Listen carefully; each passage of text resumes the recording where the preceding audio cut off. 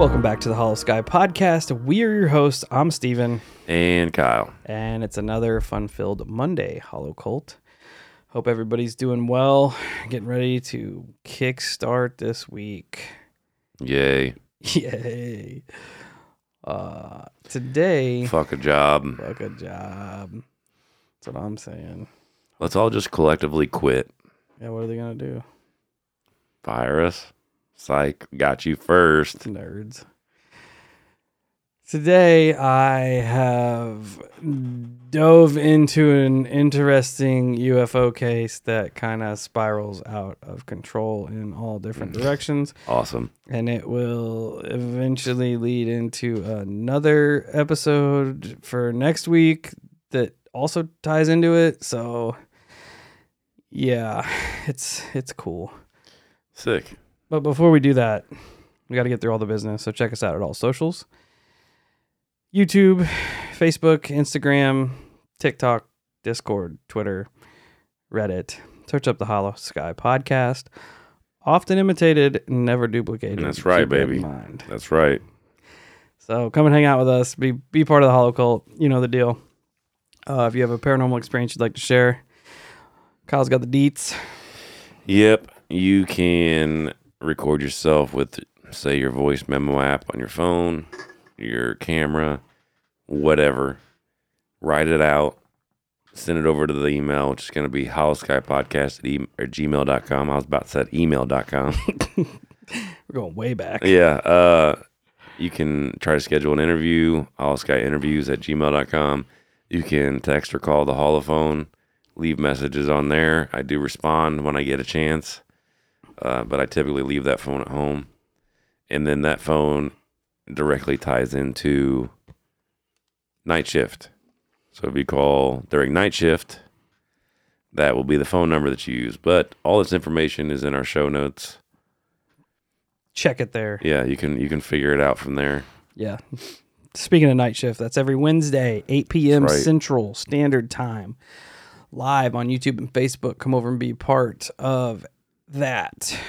That's another thing me and Steve have talked about, because Steve brought up how, on the last episode, Steve brought up how that's kind of growing. It's getting bigger and bigger. It's one of them things where we've talked about if it keeps getting bigger and bigger, we may extend the hours on it. Just kind of depend. You know, if we show constant growth and there's just more and more and more, we may extend the viewing hours on that. So that's going to be up to everybody who participates. Yeah. Bring more people into the chat. Yeah. And the grows, calls. It grows, we grow. So That's right. it is awesome. The more people we have in there, the more encounters we'll have called in, the more weirdness you guys get to participate in. Yeah. And if you haven't listened to it or participated, usually like me and Steve kind of chop it up for anywhere from 30 to 40 minutes, and then we open the lines for like the last hour and just let it go. Oh, yeah. If supporting the show is something you're interested in, we have ways you can do that. Check us out at our Patreon. You can go over there and look and see what we got going on over there if that interests you. We have a Venmo where you can throw some pocket change into our Monster Fund. We appreciate every penny of that as well. The best way you can do it is to share the show, share it on social media, share it word of mouth. Just keep the show on everybody's minds. It helps out greatly. Can't understate that. If you would like, another way you can support us is leaving us a rating and review on your podcatcher app. And I will do my best to find those and share them. That being said, today's 5-star rating and review comes to us from our friend in Canada. We're just going to call him Rob. Rob gives us a 5-star. Says, great podcast. I started listening to Hollow Sky a few months back. Quickly became my favorite to listen to while at work. These two dudes are funny, informative, and worth a try for everyone. 3 metal emojis. Rob from Canada. All right, we're on with the metal stuff.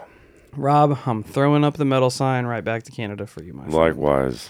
I appreciate that you took the time to leave this 5-star rating and review, because I'm sure it's probably really cold up there. Yeah. Yeah. And the cold sucks. That's a fact. A, it makes me sick. And B, it sucks. It does make your voice sound just... That's the radio DJ in me coming out. That is true. That is true. I am officially done with the cold, though. The cold can suck balls. It really can. Yeah, I just don't know if I can make it much longer. It's just not. It gets harder and harder every year. Yeah, I can confirm. Especially knowing that like trades like you. I think this is what drove the nail in the coffin. And I know this is way off of where we're supposed to be. That's fine. This is our show. We do whatever the fuck we want. But what drove it into the coffin is that I found out you get warm-up breaks. And I'm like, oh, yeah. Seriously? I thought everybody just suffered like me. Yeah. Oh, I mean, I take warm-up breaks. Right. Yeah. Well, we can't even keep our truck running. We get yelled at. Oh, I'd let and them I'm yell. like, awesome. I'd let them yell. So we have to improvise. That's what we do. We improvise. If you see side by side going down the road that looks like a giant dumpster, it's probably me. I hope I see We that. tape tarps all the way around it, and it's pretty classy. I can't believe we don't get yelled at for that. Just start taking a burning barrel around. Oh, dude, that's a good idea. We used to take a little grill around and grill. Hobo heater. Hell yeah. We'll do what we can. It'll be fine. Yeah.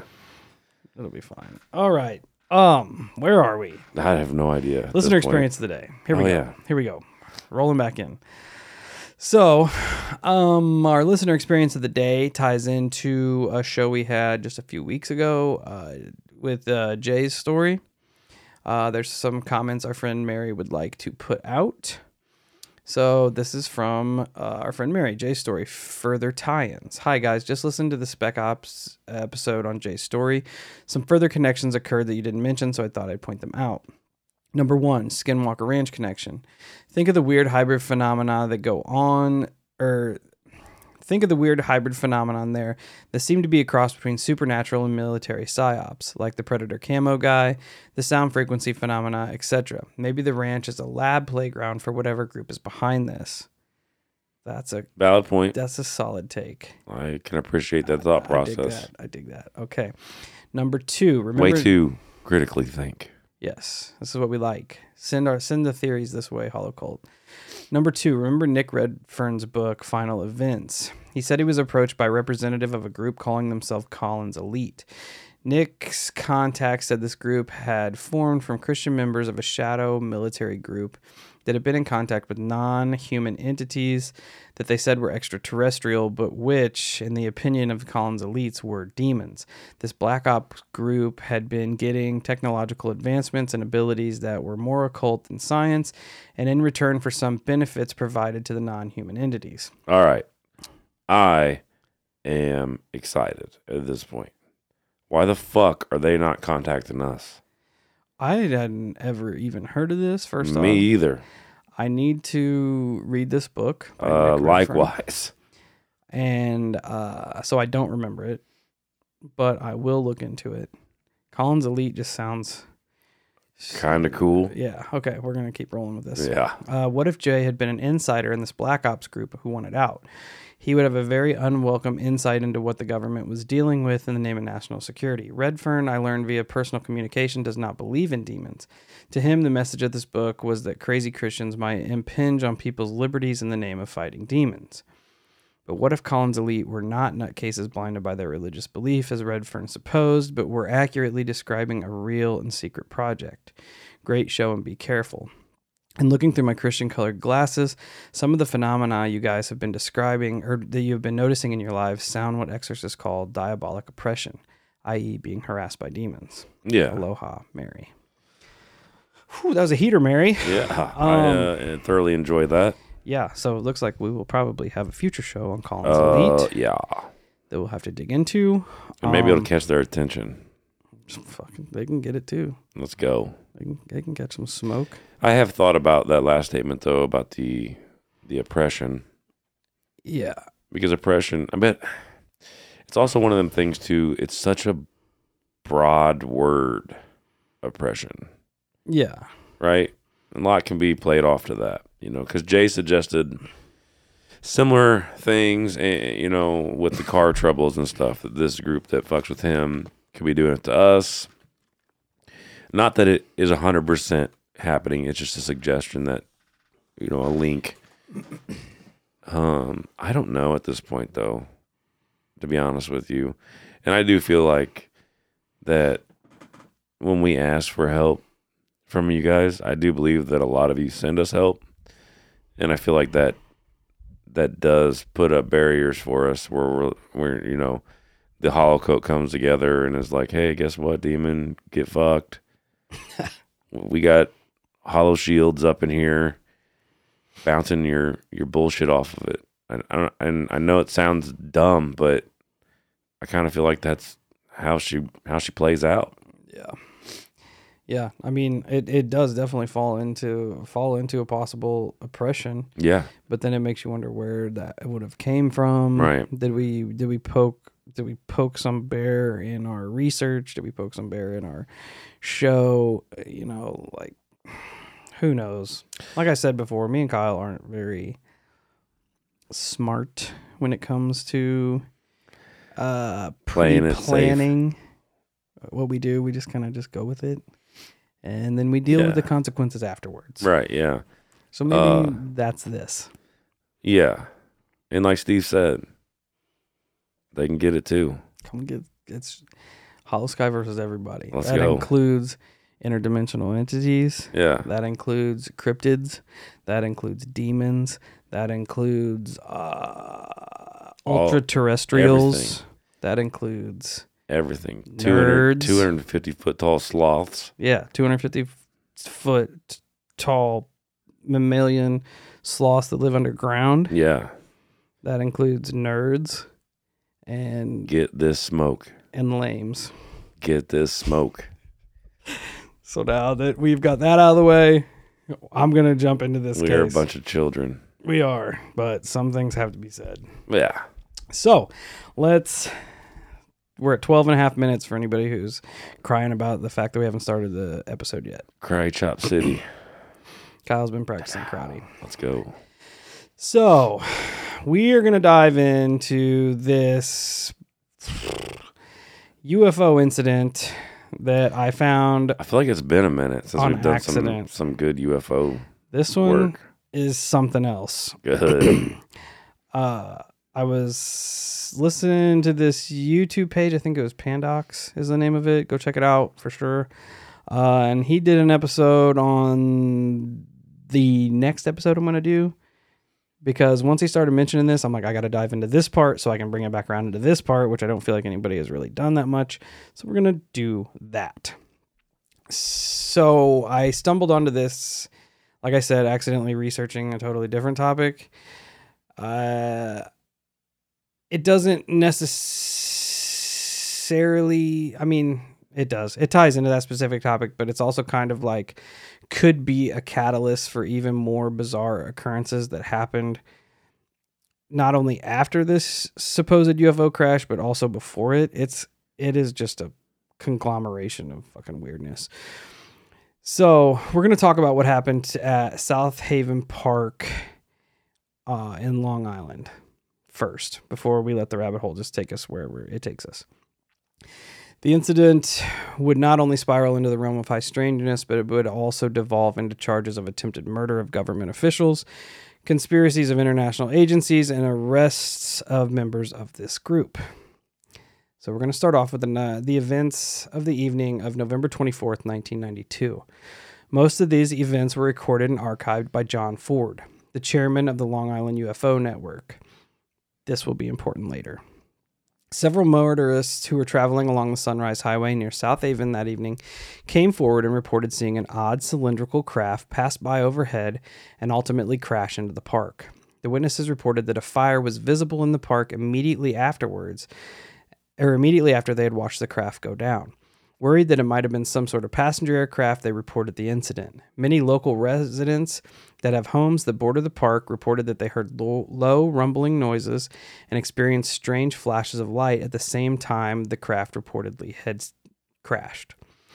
Almost immediately, strange military-like blockades were set up all around the park by witnesses that described men in all black uniforms bearing no identification or insignia, and all travel into and around the park was closed off, citing a fire in the park as a reason that no one could get in or out of the park. It would remain closed for over a week after the incident, with no one allowed into the park whatsoever. Residents also reported odd power outages and power surges beginning almost immediately and over the next few days. A few residents also reported odd telephone calls at all times of the day that included dead air with no one on the other lines. Their televisions would turn on with just static. And they also talked of numerous black helicopters that would make their way in and out of the park while it was shut down. Official park records show that the South Haven Park was closed between November 25th and 28th.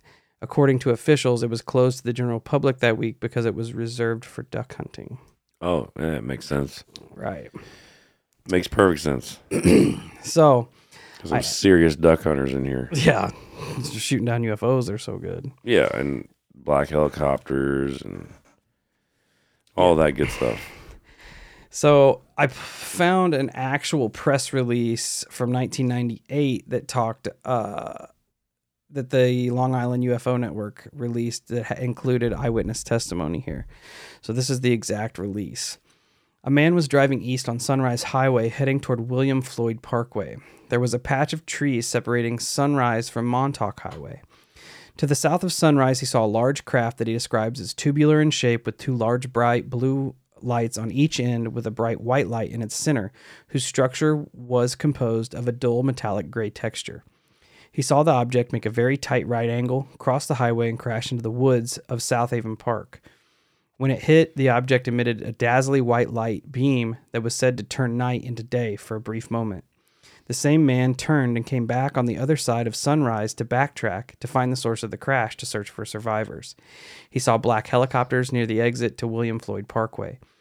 Neither the helicopters or the personnel that came to block off the westbound exit to William Floyd bore any markings or insignia, and the men were dressed in plain black. He finally went west on Victory, which was closed off later, and reached the second turn on Girard Avenue. This street and its neighbors would soon report all manner of electrical glitches, phones ringing with no one there, and televisions showing static.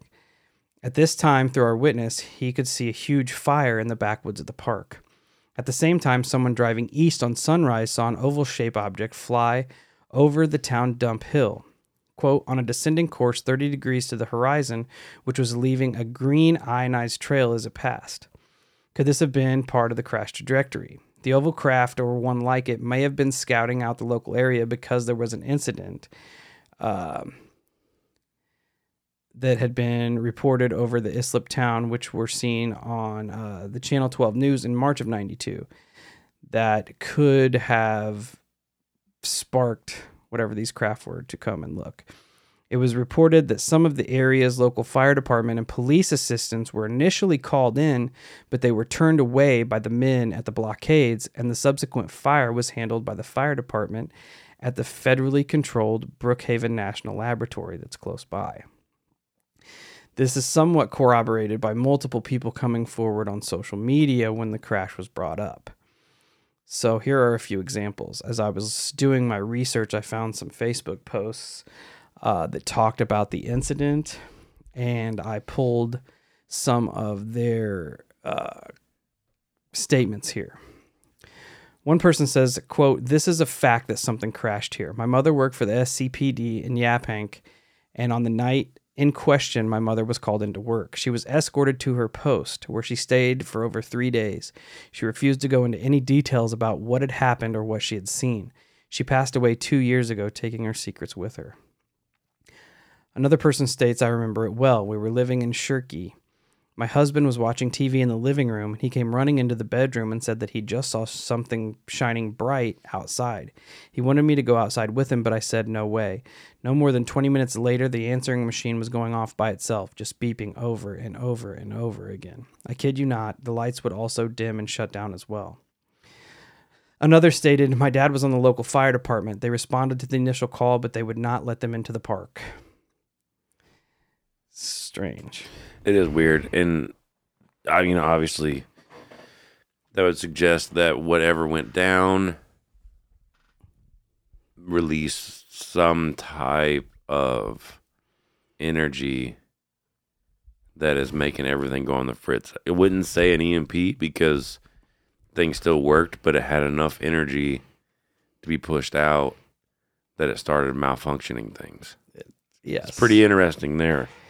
And I do find it funny. I've been listening to a podcast here lately, and I'm just burning it down, 200-something episodes. But it is the SCP Foundation. I listen to a YouTube channel on SCPs, too. And it's funny. It caught my attention when you said the SCPD. Oh, yeah. I didn't even... And I'm like, whoa, here we go. Let's go. I didn't even make that connection. Yeah. But it is strange that there's corroborations of people even on social media that said yes, something did crash and explode there. And that was the cigar-shaped one. Yes. The other one was another account in Long Island where as we go, you'll see that there's multiple UFO sightings. Did it happen on the same day or different days? No, that one sounded like it was before. The oval craft was before. Okay. And then almost like that this one could have been coming in to see what the issue was here later. Right.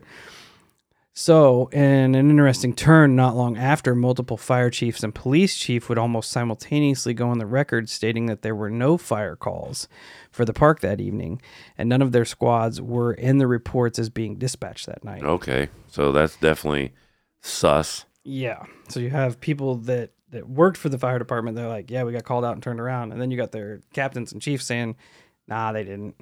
There's no record. They're lying.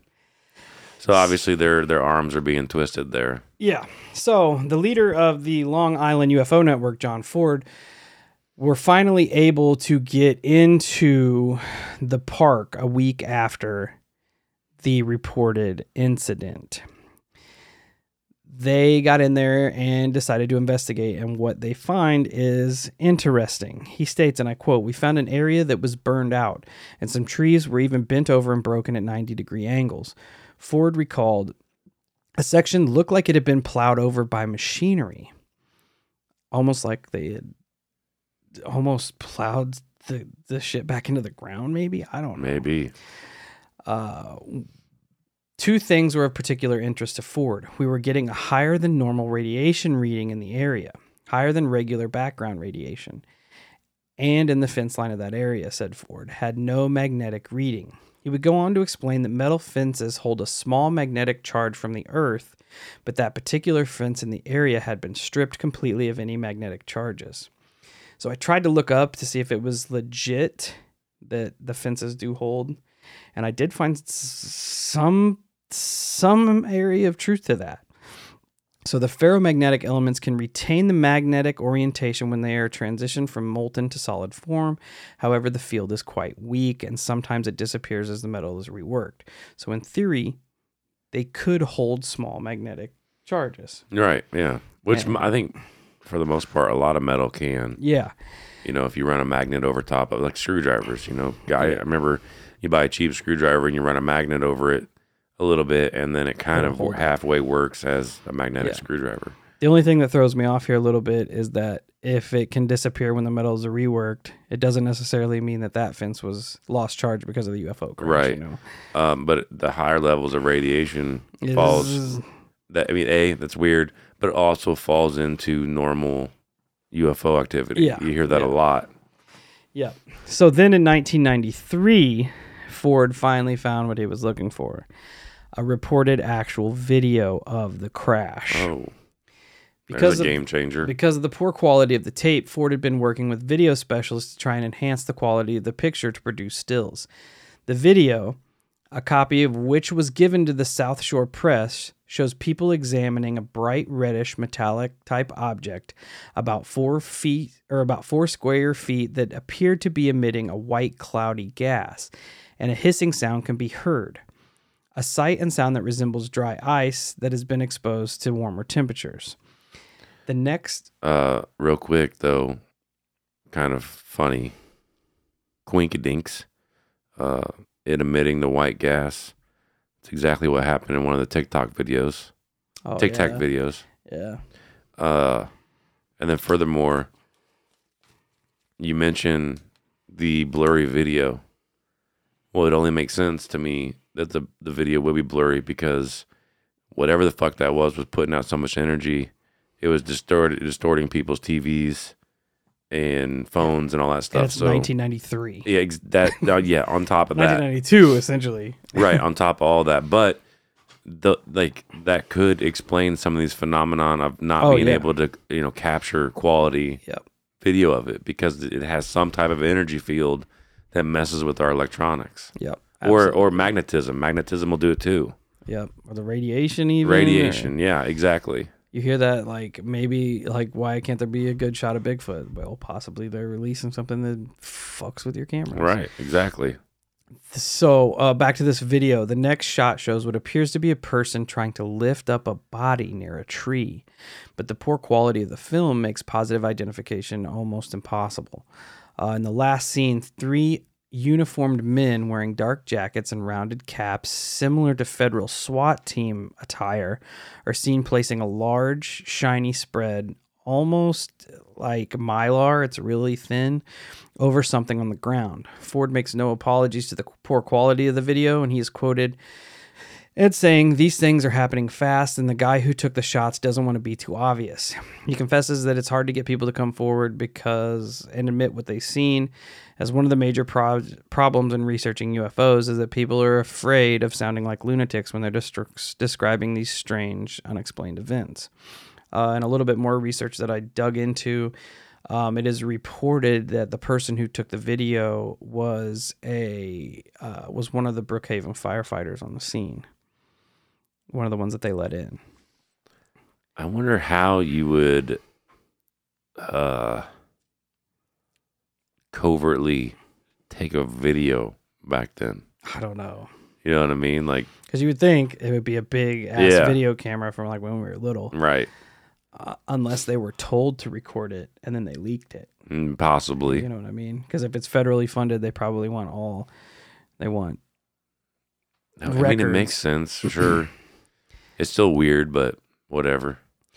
Ford even went on to show the video at MAR convention, Multiple Alternate Realities Convention in Ohio in May of 1994. It was met with skepticism from the UFO community for its quality, but Ford stood by its authenticity. Surprise, surprise. So from here, this takes us back to Brookhaven Labs.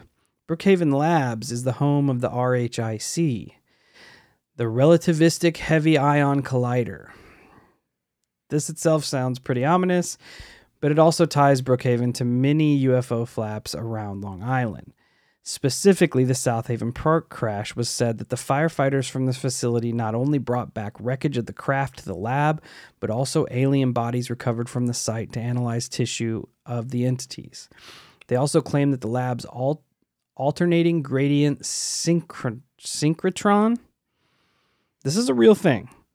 Doesn't sound like alternating gradient synchrotron, which is a device that injects particles into the RHIC, the ion collider. They said it was essentially used to snipe the aircraft out of the air. Cool.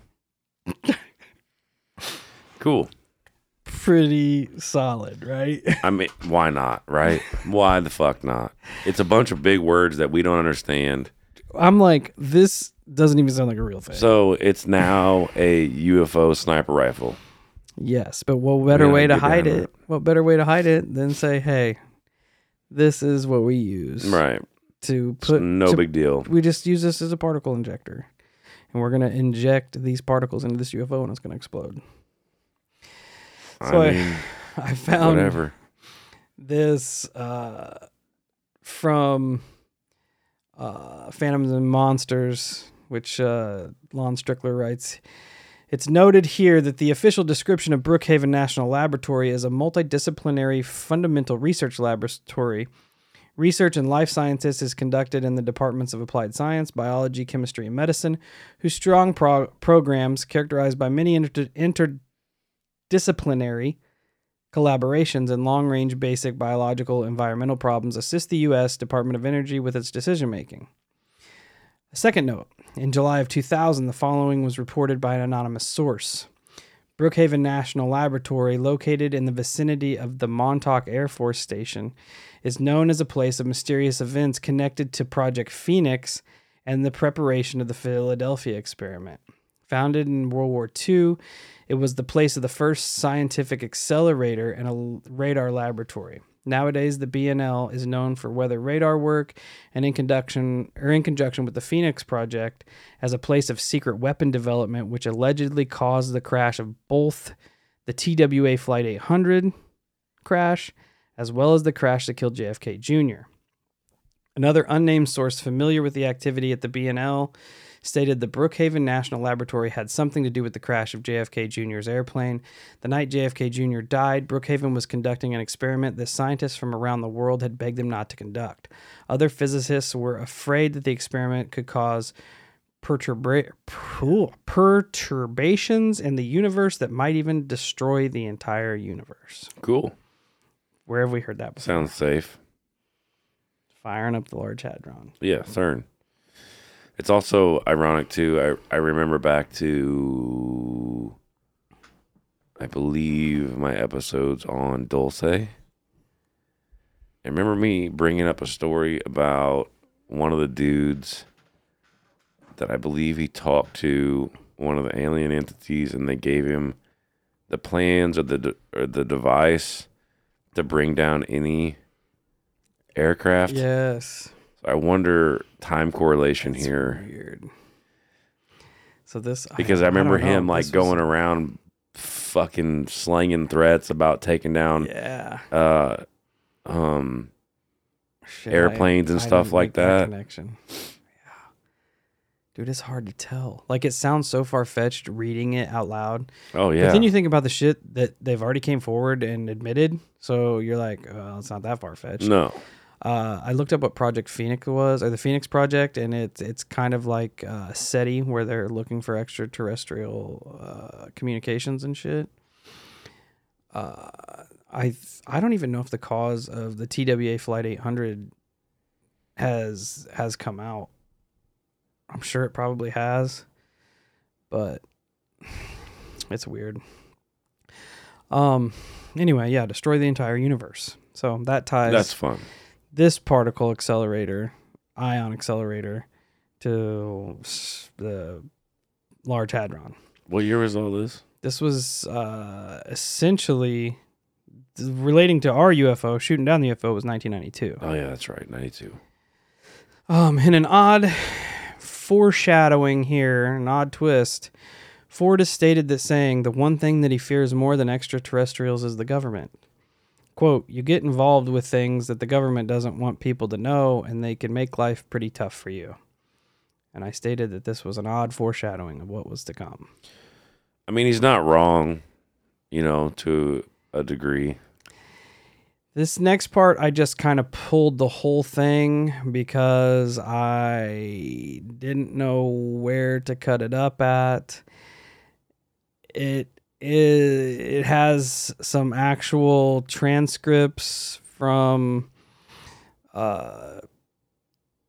police interviews and stuff, and it's just it's something else. So in 1995, Ford began to investigate another alleged craft, which he believed was also shot down by Brookhaven. He also the UFO sniper. Yes, he also states that this big forest fire that happened on Eastern Long Island was started to cover up the UFO that was shot down. Because apparently in 1995 there were some big forest fires in East Long Island. And he said that was why. I mean, it's not a bad idea. No. Keeps everybody out of the area. Yep. And It gives them more than enough reason to quarantine areas off. They use the same reason for the park. Another interesting thing about the park, it's reported that people that lived there recently, as of 2019, said that where the UFO supposedly crashed, the grass still does not grow there. That's also another typical thing in UFO stuff. Yeah, but coming back to the second UFO, in the Long Island UFO Network Bulletin, Ford wrote, "The government's particle beam weaponry may have shot down a UFO. And this plot involves newspaper sources, county, state, and federal officials. Believing his life to be in danger, Ford started carrying a weapon at all times." And this is a big thing that they pushed, was that Ford started becoming paranoid. He was this like gun nut where he had like 35 different firearms and all this shit, just kind of stacking up to paint this narrative of this guy. Yeah, it sounds like something. Yeah, it sounds like a narrative being painted, for sure. Keep that in mind. So they made a statement. Ford started carrying a gun at all times. It was around this time that he met this guy named Joseph Mazzucchelli, referred to in a local newspaper as a wiry, tattooed hot rodder. He was also a convicted burglar. So Ford kind of took this guy in, and people kind of thought that Mazzucchelli was just taking advantage of Ford. Ford would give him money, gave him a cell phone, gave him a credit card. He believed that Mazzucchelli's kind of had ties to the mafia.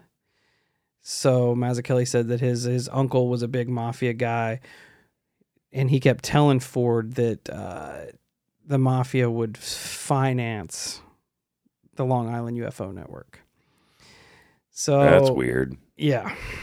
Ford was like, "Oh, this dude's got some cash. We're going to roll with it." Why would the mob be interested in that? To me, this guy and this next guy seem like they were sent there on purpose. Okay. That would make more sense than the mob being interested in UFOs. Yes. So Ford again was like helping this dude out. He would give this guy guns, who would then try to sell the guns for profit and would not make it, or could not make the sales. Anyway, after Mazzucchelli entered this guy named Kevin Koch. He was the one interested in buying Mazzucchelli's guns. He was also under investigation for minor criminal activities. So... Okay, so there's entrapment written all over that. What does he do? He becomes a snitch. Yeah. For the police. Yeah. He comes forward. That's obvious. It's just straight up obvious. He comes forward to tell the police about a man named John Ford, who he heard was hatching a strange scheme involving radium. According to Koch, Ford claimed that he had hidden outside Republican leader John Powell's home with a rifle 2 weeks earlier. The night of June 12th, 1996, authorities wired Koch and followed him to Ford's house, setting a trap.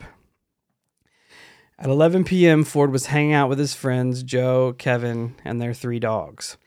The men talked about guy stuff, women, politics, and then the conversation started to escalate. "I got some very dangerous stuff in the back of the truck," said Ford, according to his transcript of the police recording. "How bad is it?" asked Koch. "Well, it's in a 3-inch lead container, and it's leaking 5 roentgens per hour." They then kind of keep their small talk going. Talk turns into burning down the offices at the Suffolk County Conservative Party, throwing elections into disarray. Ford mentions Tony Gazzola, an old political adversary. "This isotope, he'll start glowing in 24 hours, and they all laugh. Put it in a bag, take the bag, and put it underneath his car seat," says Ford. He also boasts, "I'll kill that blank President Clinton up the blank. I swear I'll do it." He then asked, "Does Gazzola eat Italian food?" Take the yellow powder and mix it in with chopped garlic. Mix that radium with chopped garlic. Were the three actually planning a crime or just joking around? The interpretation of the tape depends on who's listening.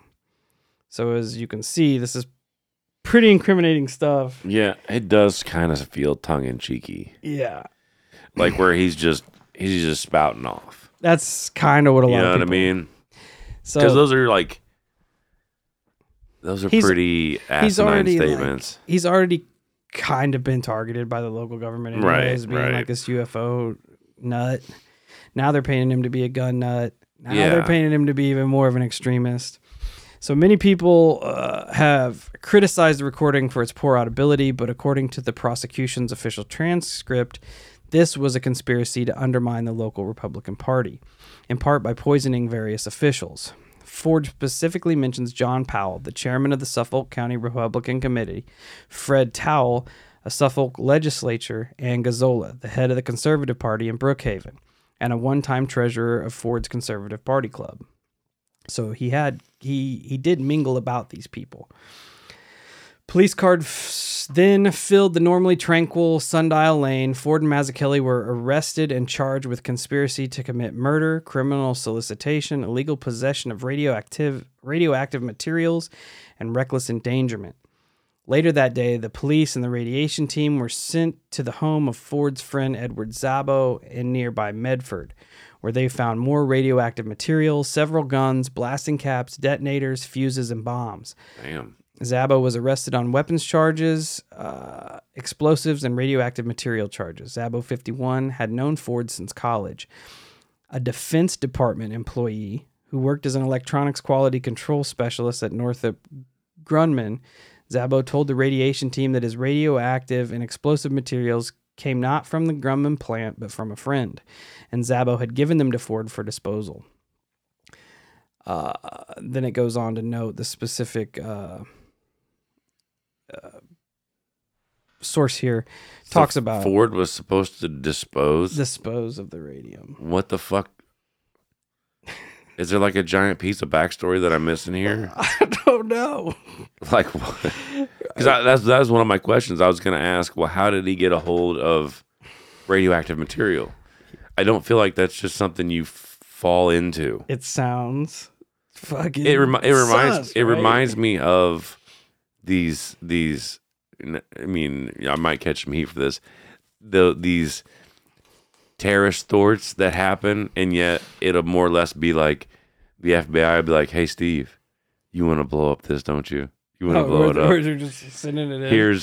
Here's a pipe bomb. Go blow this up." And then you receive the pipe bomb. They're like, "Well, we're gonna charge you with being in possession of explosives and this, that, and the other." And you're like, "Well, you're the one that gave it to me." And I mean, this Szabo dude worked at the Defense Department, right? And he just happened to be the one to give it to Ford. Weird. And then he's like, "Well, I do work at Northrop Grumman, but I didn't get it from there."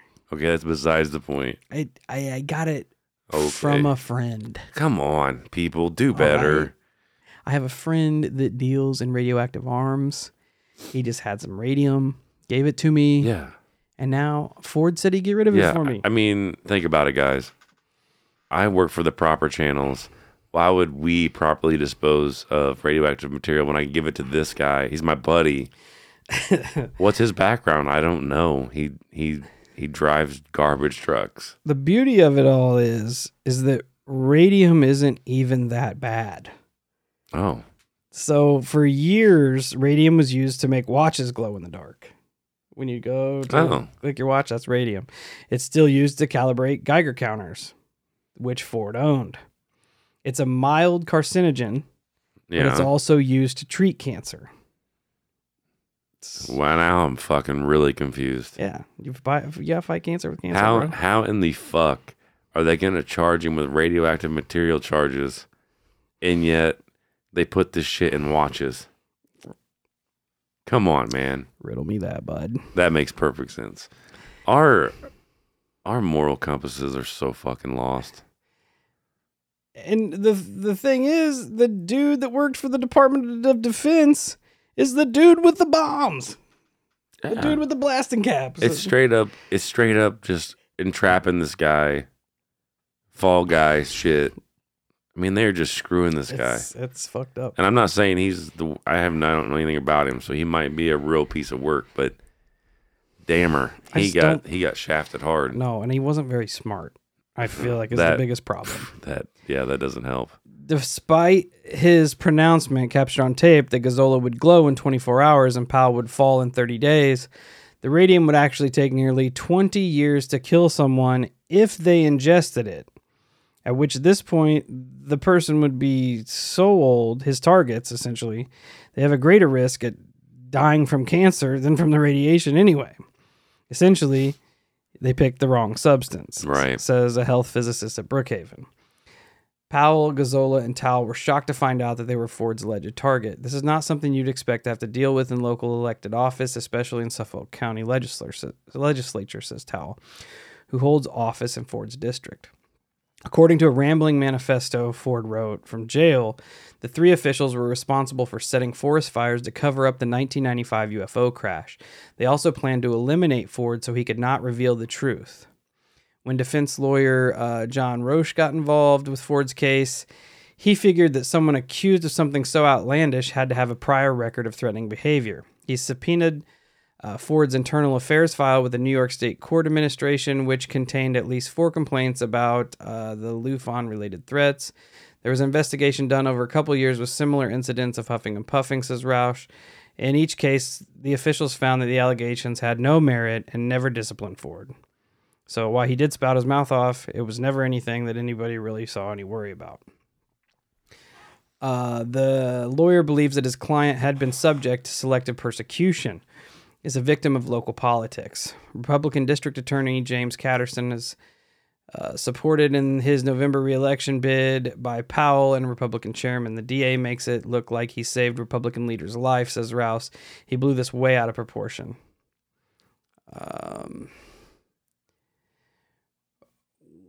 Both Szabo and Mazzucchelli have pleaded guilty to lesser charges in exchange for testimony against Ford. So they both rolled on him. Mazzucchelli was sentenced in November to 3 to 9 years for conspiracy. Szabo, the man who had the radiation and had the explosives, is free on bail until his March sentencing for weapons and explosive possession. There you go. If Ford ever goes to trial, he could face up to 75 years in prison. Meanwhile, he's periodically evaluated. I mean, well, there's your doing there. Ford, who has declined to be interviewed, but wrote letters to Steve Iavarone, who was the vice president, he explained how he hoped to avoid trial. If I go up to Mid-Hudson Psychiatric Center for 6 months as incompetent to stand trial, then I'll come back and most likely the charges will be dismissed. So far, I left the first doctor mumbling to himself with all the information that I gave him. I guess I'll have a repeat performance with the next doctor tomorrow. He did not have to lie or exaggerate to the doctors to be found unfit. He simply told them what he believed to be true, which seemed so fantastical that they could only label it as delusional behavior. Among Ford's beliefs, as stated in recent handwritten 102-page manifesto, my statement to the media is what he calls it. He had been a CIA agent since the age of 19, leading a hidden life from his family and coworkers. He was not paid, so there is no record of him ever being employed by the CIA. Joseph Mazzucchelli was an officer of the Mossad, the Israeli intelligence agency. Ford was recruited to observe Soviet KGB agents in Queens, who tried to assassinate him 5 different times. He personally stopped the KGB penetration of the Reagan Presidential Committee. He also states that the AIDS and Ebola viruses were created by aliens to eliminate the population of sub-Saharan Africa. President Nixon, Jackie Gleason, Senator Alphonse D'Amato, and the New York government, George Pataki, among others, have all seen UFO evidence. The court says I'm not competent based on these statements, Ford wrote. Are they ravings of a madman or the writings of a perfect and masterful spy? Some of his supporters are willing to believe the latter. He seems to me to fit the profile of an agent, says Peter Moon, who publishes conspiracy books in Long Island. Others, like Preston Nichols, who was brought up a lot in the Montauk case. Yeah, I knew I recognized that name. Yeah. Thinks that spending 17 months in jail has pushed Ford over the edge. He's as loony as they come, but he's a coherent loon, says Nichols.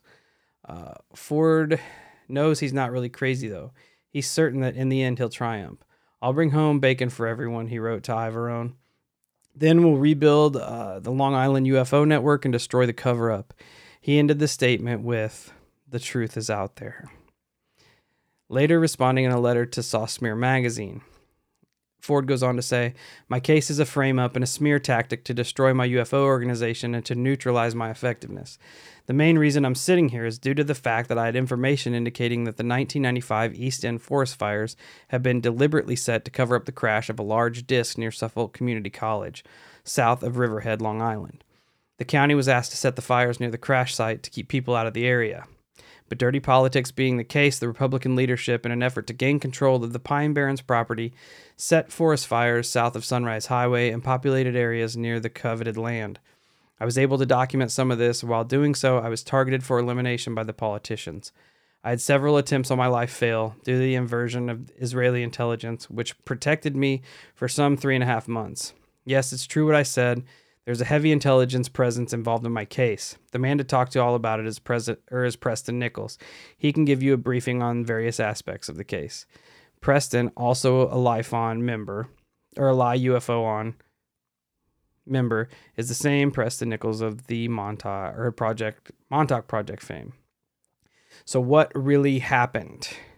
Was Ford getting too close to something he shouldn't have, or was he just a delusional guy? Well, I mean, so I feel weird. Like, I feel like it's two massive extremes to be trying to create a UFO network and at the same time trying to blow people up. Yeah, it doesn't seem, to me, it personally doesn't feel like it should go hand in hand. No, I mean, and I don't know, man. I feel like if they wanted to frame this guy as being a loony bin, they essentially picked the UFO guy. Yeah. And then weaved this tale that he was this fanatic that was out to eliminate political opposition or... Yeah. Well, and the other thing, too, that'll piss you off, and you see it happen. You know it happens. Like, when it comes to his charges, it's almost like how somebody that you know would stretch the truth. That's how they assign the charges. They're like, oh, well, he's got radium, which is considered, it's kind of a radioactive material, so we're going to charge him with being in possession of actual radioactive material. Yeah. That is more so intended for when it comes to building nukes, but hey, we can stick him with this, so we're going to stick him with this. Yeah. Like, they just fucking manipulate. Make it sound the absolute worst. Yes, exactly. And it's like, well, actually, this radium stuff is not that bad. And if you have a watch that glows in the dark, you have radium. So I guess we should put everyone in prison. Yeah. And it's ridiculous. The fact they're like, yeah, it could kill someone if you get them to ingest it over 20 years. Well, so couldn't lead paint. Yeah. And people still use that. And probably fucking monsters. Yeah, I mean, I'm sure there's tons of shit on the market that could do the same thing if you ate it. Look at fucking batteries. You're not supposed to eat batteries. If you do, they'll kill you. That's what I'm saying. That's what I'm saying. So that brings us to the question, what really happened that November night? Did the government Dude recover? probably got framed. Did the government recover a crashed UFO? Did Brookhaven Labs shoot it down? Another narrative was that a helicopter carrying secret tech or radioactive material had crashed in the area, prompting them to shut it down, which in turn kind of spun this web between the UFO world that something even more nefarious was going on there. Yeah. We will never know. What we do know is that if a helicopter or a plane did crash there, it was never reported, and there are no reports on the books that anything ever crashed at Brookhaven or at South Haven that night.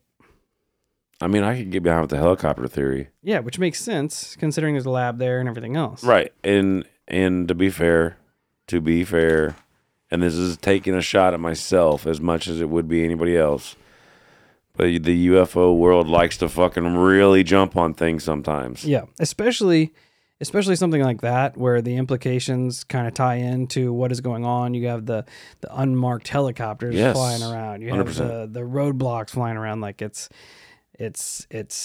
just kind of paints that picture. Oh yeah, and for people in those worlds, like all the boxes are checked, the energy's high.